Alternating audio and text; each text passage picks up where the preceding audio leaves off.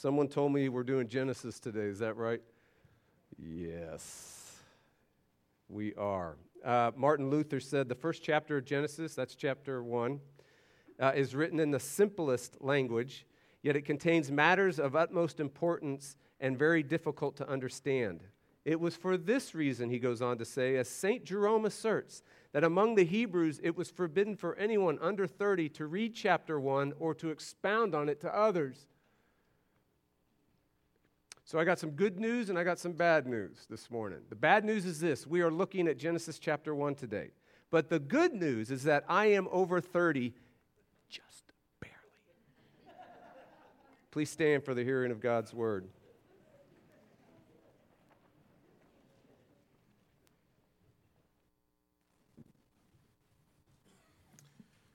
Readings from Genesis 1 and Exodus 2 and 3. Genesis 1. In the beginning, God created the heavens and the earth. The earth was without form and void, and darkness was over the face of the deep. And the Spirit of God was hovering over the face of the waters. And God said, "Let there be light." And there was light. Exodus 2. During those many days, the king of Egypt died, and the people of Israel groaned because of their slavery and cried out for help. Their cry for rescue from slavery came up to God, and God heard their groaning, and God remembered his covenant with Abraham, with Isaac, and with Jacob. God saw the people of Israel, and God knew. Exodus 3. Then Moses said to God, "If I come to the people of Israel, and I say to them, 'The God of your fathers has sent me to you,' and they ask me, 'What is his name?' what shall I say to them?" The word of the Lord. Please be seated. So, Lord, we thank you that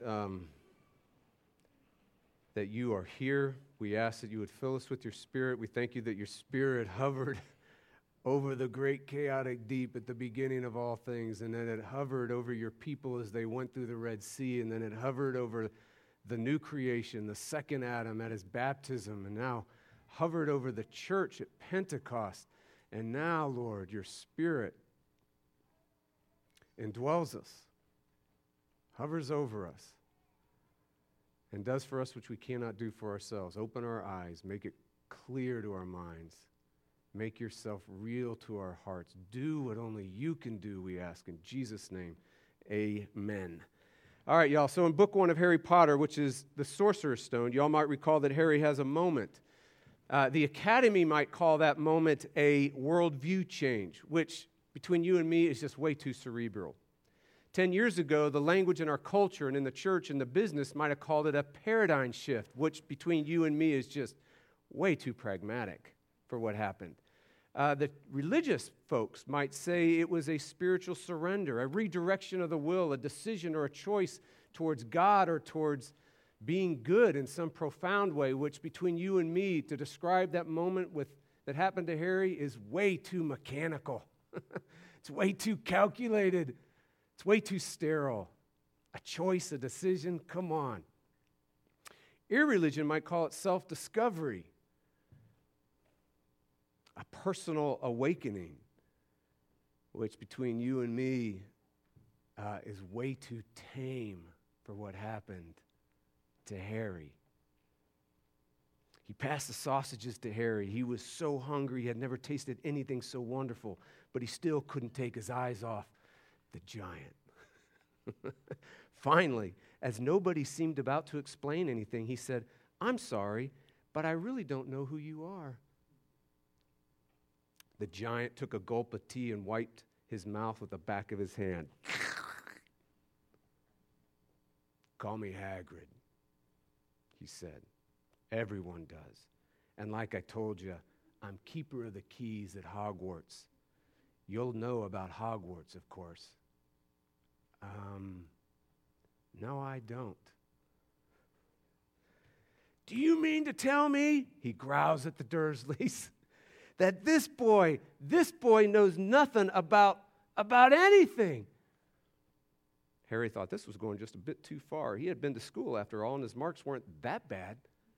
"I know some things," he said. I can I know I can do math and stuff, but Haggard simply waved his hand and said, about our world, I mean.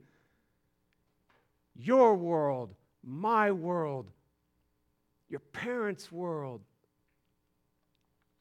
What world? Said Harry. Haggard looked as he was about to explode. Dursley! He booms, right? But you must know about your mom and dad, he said. I mean, they're famous. You're famous. What? My mom and dad weren't famous, were they? You don't know?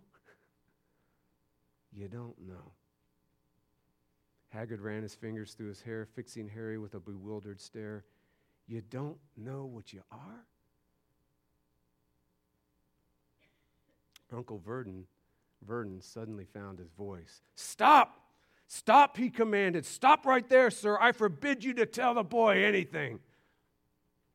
When Haggard spoke, his every syllable trembled with rage. You never told him, did you? You never gave him Dumbledore's letter, did you? You never told him who he was, did you? Kept me from what? Harry said eagerly. Stop! I forbid you! Yelled Uncle Vernon in panic, while Aunt Petunia gave a gasp of horror. Ooh! Remember Aunt Petunia? She's a petunia. Harry, you're a wizard. There was a silence inside the hut. Only the sea and the whistling wind could be heard. I'm a what? Gasped Harry. You're a wizard. What else could you be? The boy who never knew his parents, the boy who was never loved, the boy who was exiled under the stairs at number 4 Privet Drive, the boy that did strange things but he never knew why, had a moment. He began to grasp the true story of the world, his world. Fleming Rutledge, author of The Crucifixion, said recently in an interview that she studied 2 psychoanalysts. Psychoanalysts do psychoanalysis, which explores the unconscious parts of us to help us. In other words, you and I do conscious acts of the will, voluntary things, good and bad, but psychoanalysts study the more subconscious, unconscious, the dark thoughts and beliefs and feelings that are deep in your bones that you can't volunteer. They just are. One of these psychoanalysts told Fleming Rutledge, there is no greater power than the power of being understood. It reaches to the core of your being.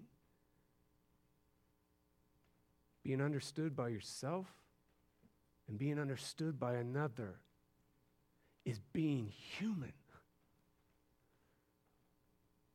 The woman at the well in the Gospel of John, who happens to be a serial sexual sinner, agrees with the psychoanalyst.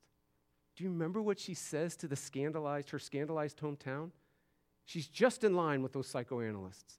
She says, come, see a man that told me everything about me, everything I've done.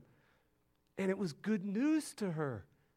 It was powerful, freeing, life-giving news to her.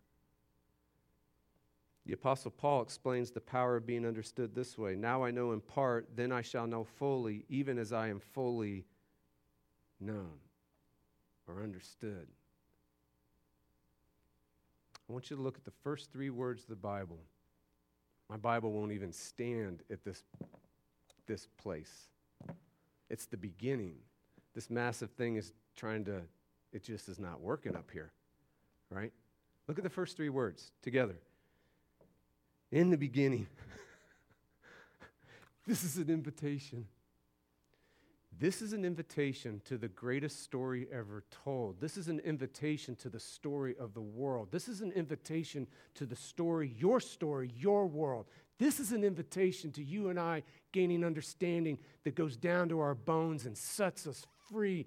This is an invitation to what the psychoanalysts were saying. There's no greater power than being understood. Harry, you're a wizard. What else could you be? Do you feel lost in the world? For some of you, it might be literal, meaning you don't know your parents. You were orphaned, adopted, in foster care. For others of you, it may be that you feel lost in the world because you struggle with all the competing stories that are out there about the world, trying to tell you the story of the world, trying to tell you your story, trying to tell you what life means. And you ask yourself, like, who has the right, the authority to determine what story is true? What story is true? And what story is shaping me? Because it's not like you can just say, we're this neutral person, and here's story number 1, story number 2, story number 3. Well, when you go to college, you realize there's a lot more stories and theories, right? And we kind of analyze them like we're this person sitting here, and we're like, which one is it? Which one do we believe? Which one we're going to enter? Not realizing the whole time you're in a story right now. And it's shaping you, and it's molding you, and it's determining the way you see life, and it could be like the Dursley story. You had no parents, Harry. You're not a loved person. Live under the stairs, exiled. But I do these strange things, and I just don't know about them. I don't know why I do them. For others of us, it may be that happiness and meaning are very elusive to us because we struggle with hope and we're first in our class and we earn 6 figures in our salary and we're the star of our own reality TV show or some Snapchat, Instagram, Facebook, whatever, social media. Some of us struggle with shame so deeply. You know what shame is? Shame is the powerful, painful feeling of not being good enough. Therefore, you're not worthy of love and acceptance. That's debilitating. That's dehumanizing. And so when you get around other people, you're always inferior in your own eyes, and you feel it. It's not like, talk about psychoanalysts, it's not because you choose to be that way, it's because you are.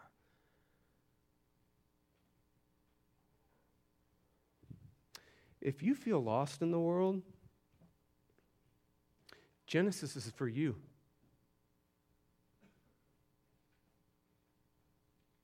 God put this book in His Word for you. Are you unloved? Are you lonely? Are you alone? Are you invisible in this world? Genesis is for you. Do you live exiled under the stairs at number 4 Privet Drive? In other words, do you live with a wrecked relationship with God, a wrecked relationship with others, a wrecked relationship with work, a wrecked relationship with sex, a wrecked relationship with money, a wrecked relationship with things that you used to find great joy and pleasure out of, but you just don't anymore, a wrecked relationship with people you used to love and used to love you, but you don't and they don't anymore.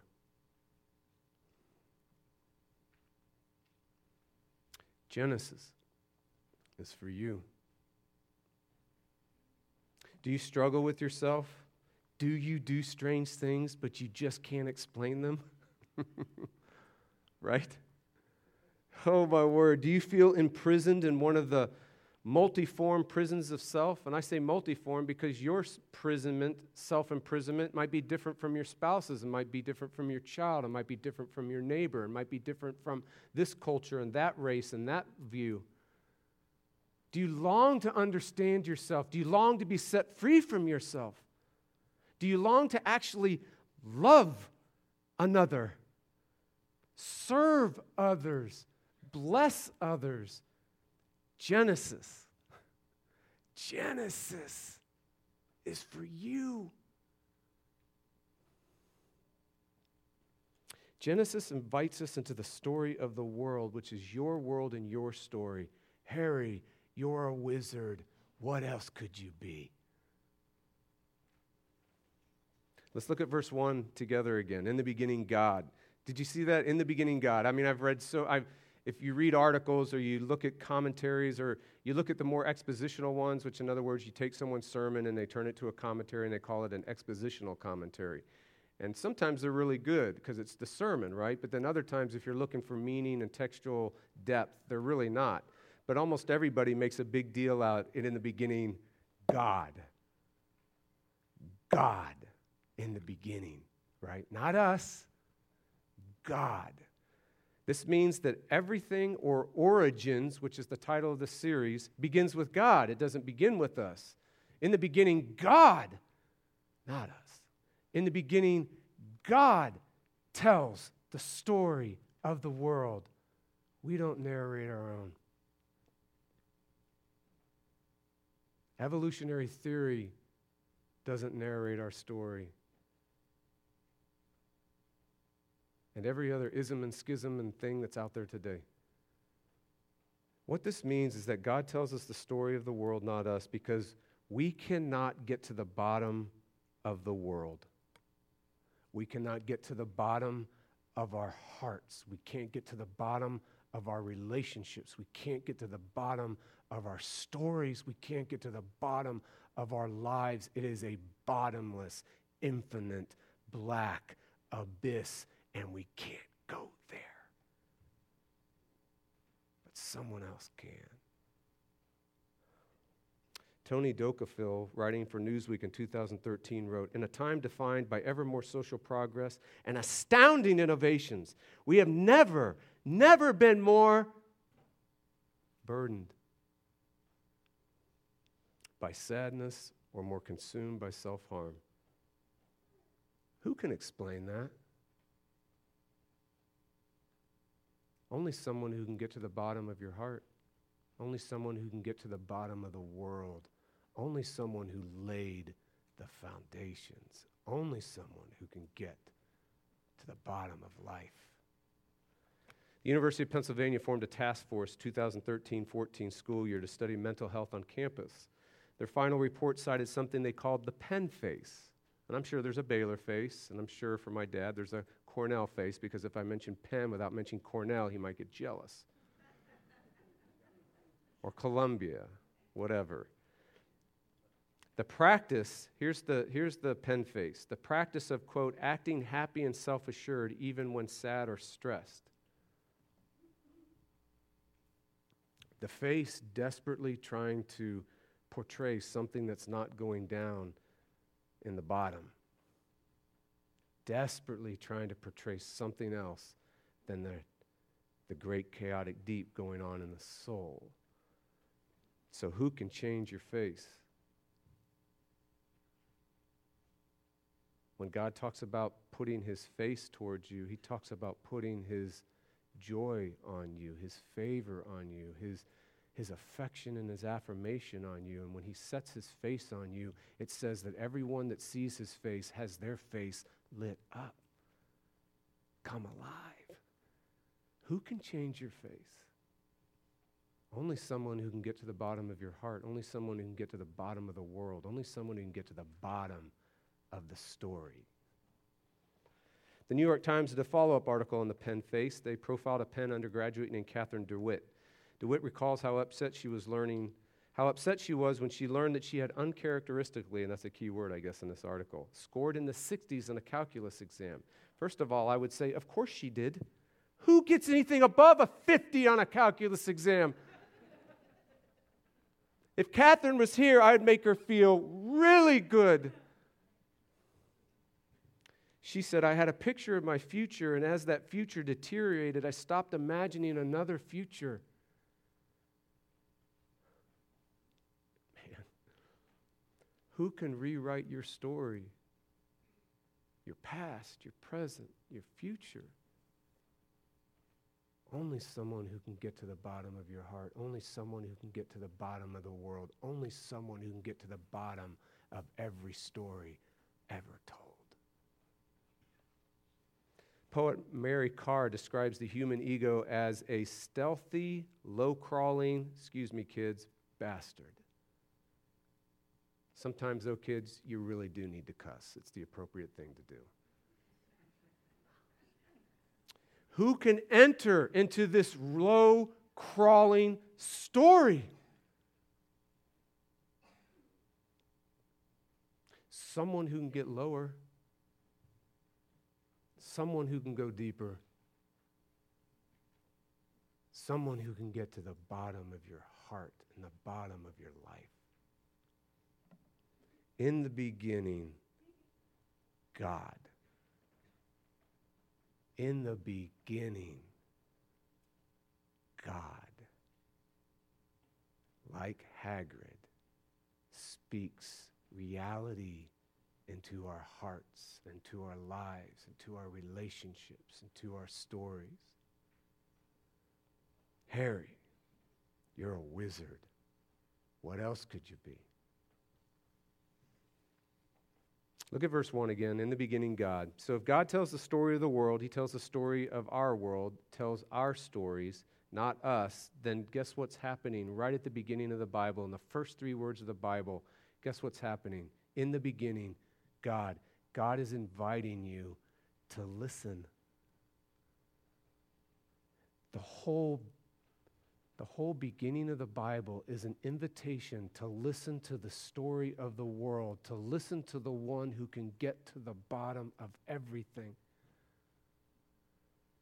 You know what, Luther, if you're not familiar with Luther, you want to get familiar with Luther because he just has a way of, he says things that are just crystal clear, first of all, but then he says things with just this, only Luther could say that.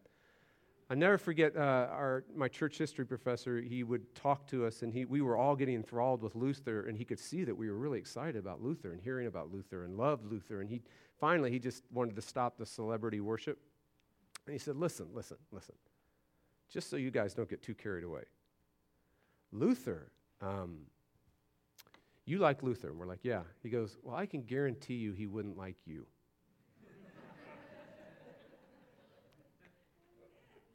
All right, so Luther says this, whenever you get into God's presence, whenever someone enters God's presence, the only thing to do in God's presence is to shut up and listen.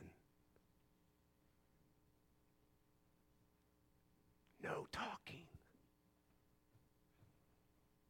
When we open the Bible at the first 3 words of the Bible, in the beginning, God, we tend to want to dissect it and analyze it and master it and make it yield its content. You know what the Bible says? Shut up and listen. In the beginning, God, not us. So that's the question, right? How do you listen? What does listening look like? We're going to do something very, very shocking at the first series of this book of Genesis. I'm sorry I have to do this to you, but it was done to me, so I'm just sharing the joy and the pain. In the beginning, God. Do you see God there? That word God, G-O-D. You could circle it. You could put a box around it. Here's what's shocking. It's in the plural, not the singular. You catching that? That's a pretty creepy thing to say right at the beginning of the Bible. It's almost like, whatever notion I have of God is now being blown up. God is suddenly starting to appear very strange to me. And maybe that's the point. So what's happening here, it does not mean, let me put your fears at rest. The ancient pagan world, they said God was many gods. It's not that. And then what tends to happen in our circles, right, church people, we freak out when something like this happens because we need to understand it. We need to control it. We can't let that happen. So we say things like, oh, this is a hidden reference to the Trinity, right? Where you have one God in three persons and the plurality is referring to the three persons. I hate to do this to you, but that's not what this means. So what does this mean? God in the plural, you know what it means? It means God, the point, in his majesty. God in his multiplicity of glory. God in the wonder of his being. God who is so very strange to us. That's the God in the beginning.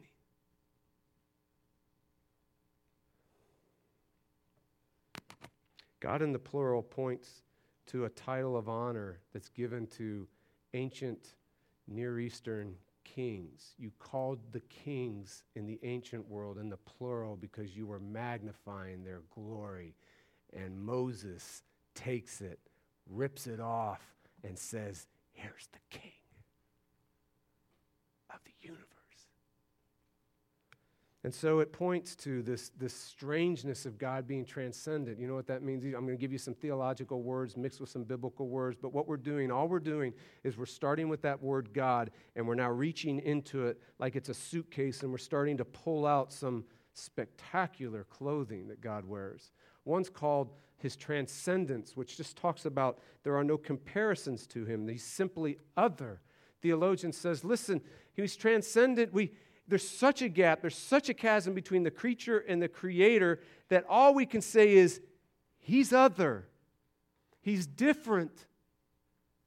The biblical word is, he's holy. He's separate.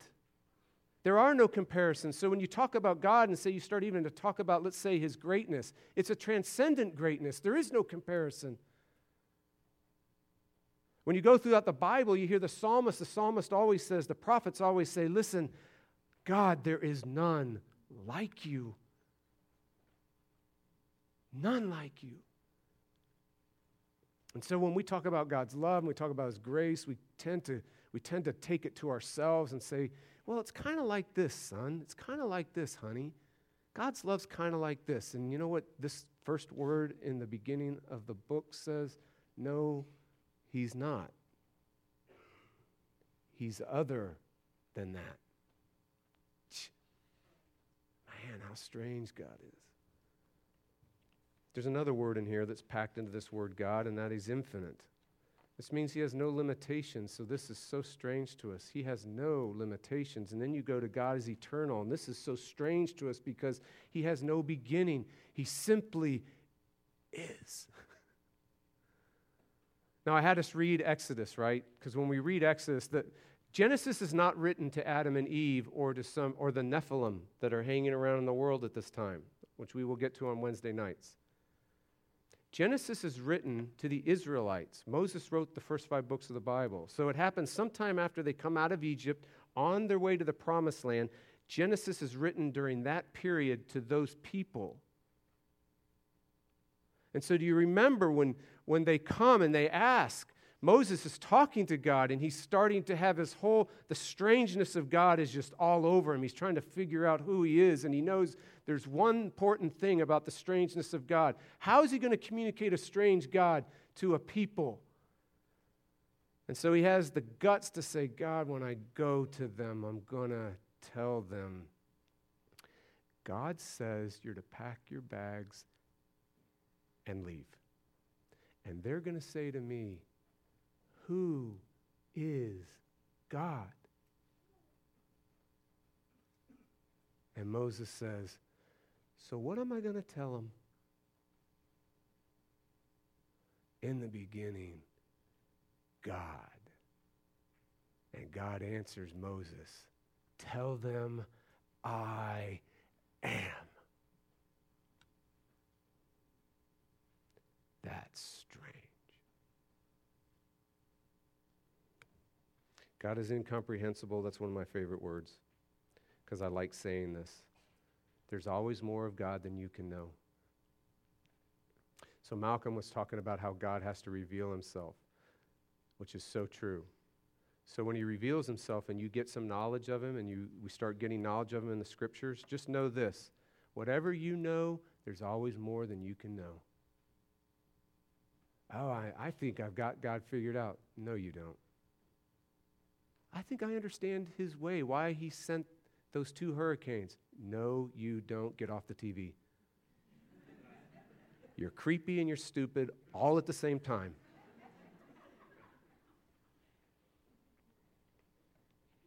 God is power, which means he's perfect power. We call it theologically, he's omnipotent. You know what that means? He's the king. He's the king. What does listening to God look like? That's our question, right? Well, it means this. If we're going to ever listen to God, if we're ever going to read Genesis rightly, if we're ever going to read the Bible rightly, right from the beginning, this is an invitation to listen. This is an invitation to listen. So how do we listen? You listen first by admitting, acknowledging the strangeness of God. You know what that means practically? It's coming into the scripture and saying to God, you are strange to me. My story is strange to me. The story of the world is strange to me. I don't know it. I can't figure it out. I can't master it. I can't get to the bottom of it. Only you can. It means acknowledging very, very quickly when you read the Bible or you come to God that you have blurry vision, that you have foggy vision, that you and I can't see.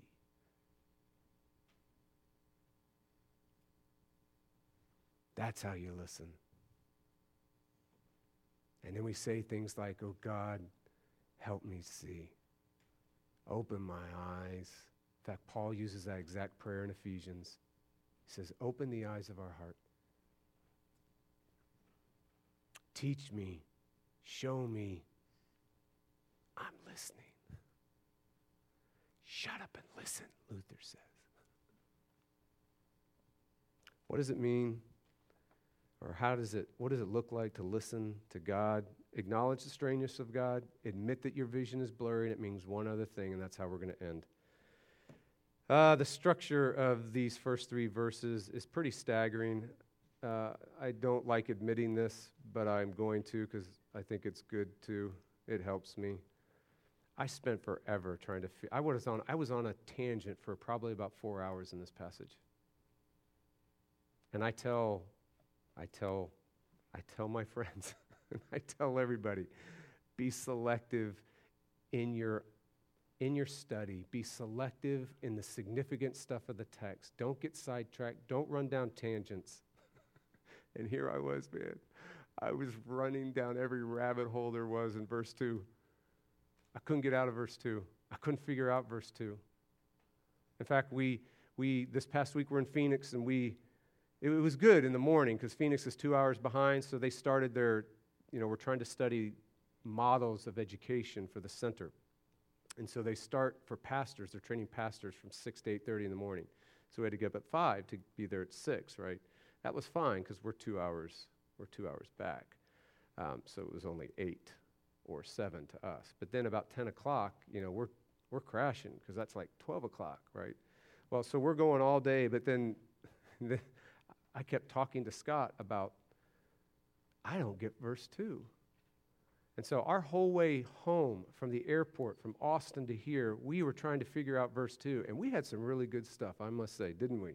We came up with some great explanations, some great insights, and then I knew that I probably should just skip verse 2 because I wasn't getting to the end of this thing. But here's what I'm going to do. I want you to look at the structure because it's absolutely fascinating because the structure we're going to talk about now, we'll get into verse 2 probably like the depths of verse 2 on Wednesday night. And we're going to do midweek on Wednesday nights. We're going to talk about things we're not going to cover in the sermon because they can't make it into the sermon. This Wednesday, we're going to talk about probably the views of creation. We'll do that, and we'll probably land in verse 2 a little bit, just to tease it out a little bit more, because it's a theme that runs through the rest of the Bible. All right, so verse 1 summarizes Genesis 1 and 2. There you go. You want to know what Genesis 1 and 2 is about? All you have to do is look at verse 1. In the beginning, God created the heavens and the earth. It is a summary of the act of creation, right? What's verse 2 doing? Verse 2 is background information. Here's a little translation. Now the earth was. See the now? So, in the beginning, God created the heavens and the earth. Now, let's talk about the earth that He created. Now, the earth was, first we learn it's a formless place. You know what that means? It's chaotic. There are no spheres, no kingdoms of land, sea, sky, no forms, no kingdoms, chaos. The earth was not just formless, it was void. You see that? It was a meaningless place. It was Ecclesiastes. There were no fullness. There was not one inch, one drop of fullness on the earth. Not one bird, fish, creatures, teeming humans. It was a nothing. A non-existence. Now, the earth was a dark place. Do you see that? Dark and deep. The opposite of light and land. And this will be an image that will go throughout the whole Bible and the ancient world, that it was a great, chaotic, watery abyss. So what is verse 3 doing?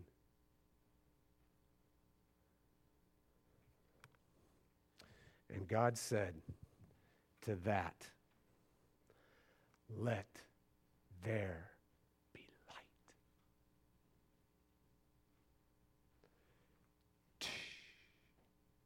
And there was.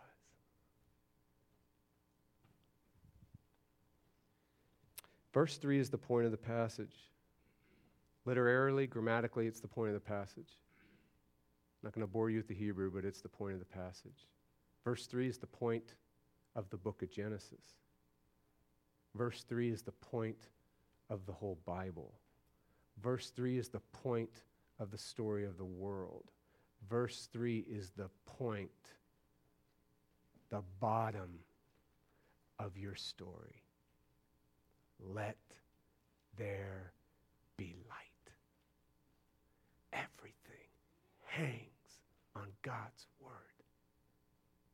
Your story, your heart, your relationships, your relationship to the world, all of it hangs on God's word. Do you know the Apostle John got this so well? Do you know what he said? It's going to sound eerily similar. Watch, listen to how he says it. In the beginning was the Word. In the beginning, God. In the beginning, the Word. Here's what we need to know. God is strange, right? If we are going to know anything about God, you know what the Bible wants us to know about Him? Right off the bat, because it's going to be said 9 times throughout the rest of chapter 1. Whatever we know about God, even if we missed the God in the plural part, whatever we know about God, He speaks. His word is everything. And His word, just like our affirmation, is not just conveying information. His word gets things done. Let there be light. In the beginning was the Word, and the Word was with God, and the Word was God. So now we're told that the God, in the beginning God, that's the Word. That's what John says. That's how he interprets this passage. Who is this Word in the beginning? He was in the beginning with God. Okay. All things were made through Him. Okay, I guess that's Genesis 1 and 2. And without Him was not anything made that was made. Okay, you already said that. In Him was life, and the life was the light of men. Okay, now what are we talking about? He just shifted on us. The light shines in the darkness, and the darkness has not overcome it. The light goes into verse 2, and it can't be overcome by the darkness. Who is this Word? Who is this light? John tells us it's Jesus.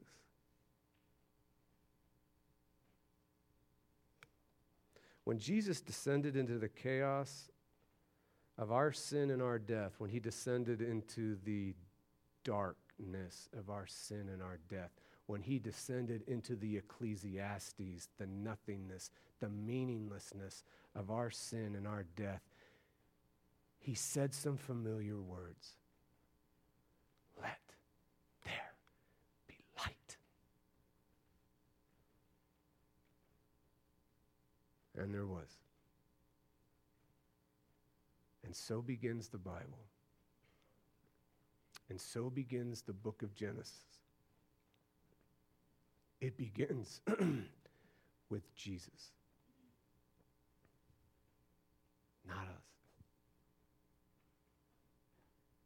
The Bible is all about Jesus. So what we're going to do is the story of the world begins with Jesus. Do you want to understand yourself? Who's going to get to the bottom of you? Jesus. And he's going to do it through Genesis because he's the Word. He's the light. He's the let there be. So we are going to approach Genesis this way. We're going to admit that our vision is blurry together as a group. That's what we're doing. God, we admit that you are strange to us. Jesus, you're strange to us. We admit that our vision is foggy. You must show us. And then you know what we're going to do? We're going to ask for light. Amen.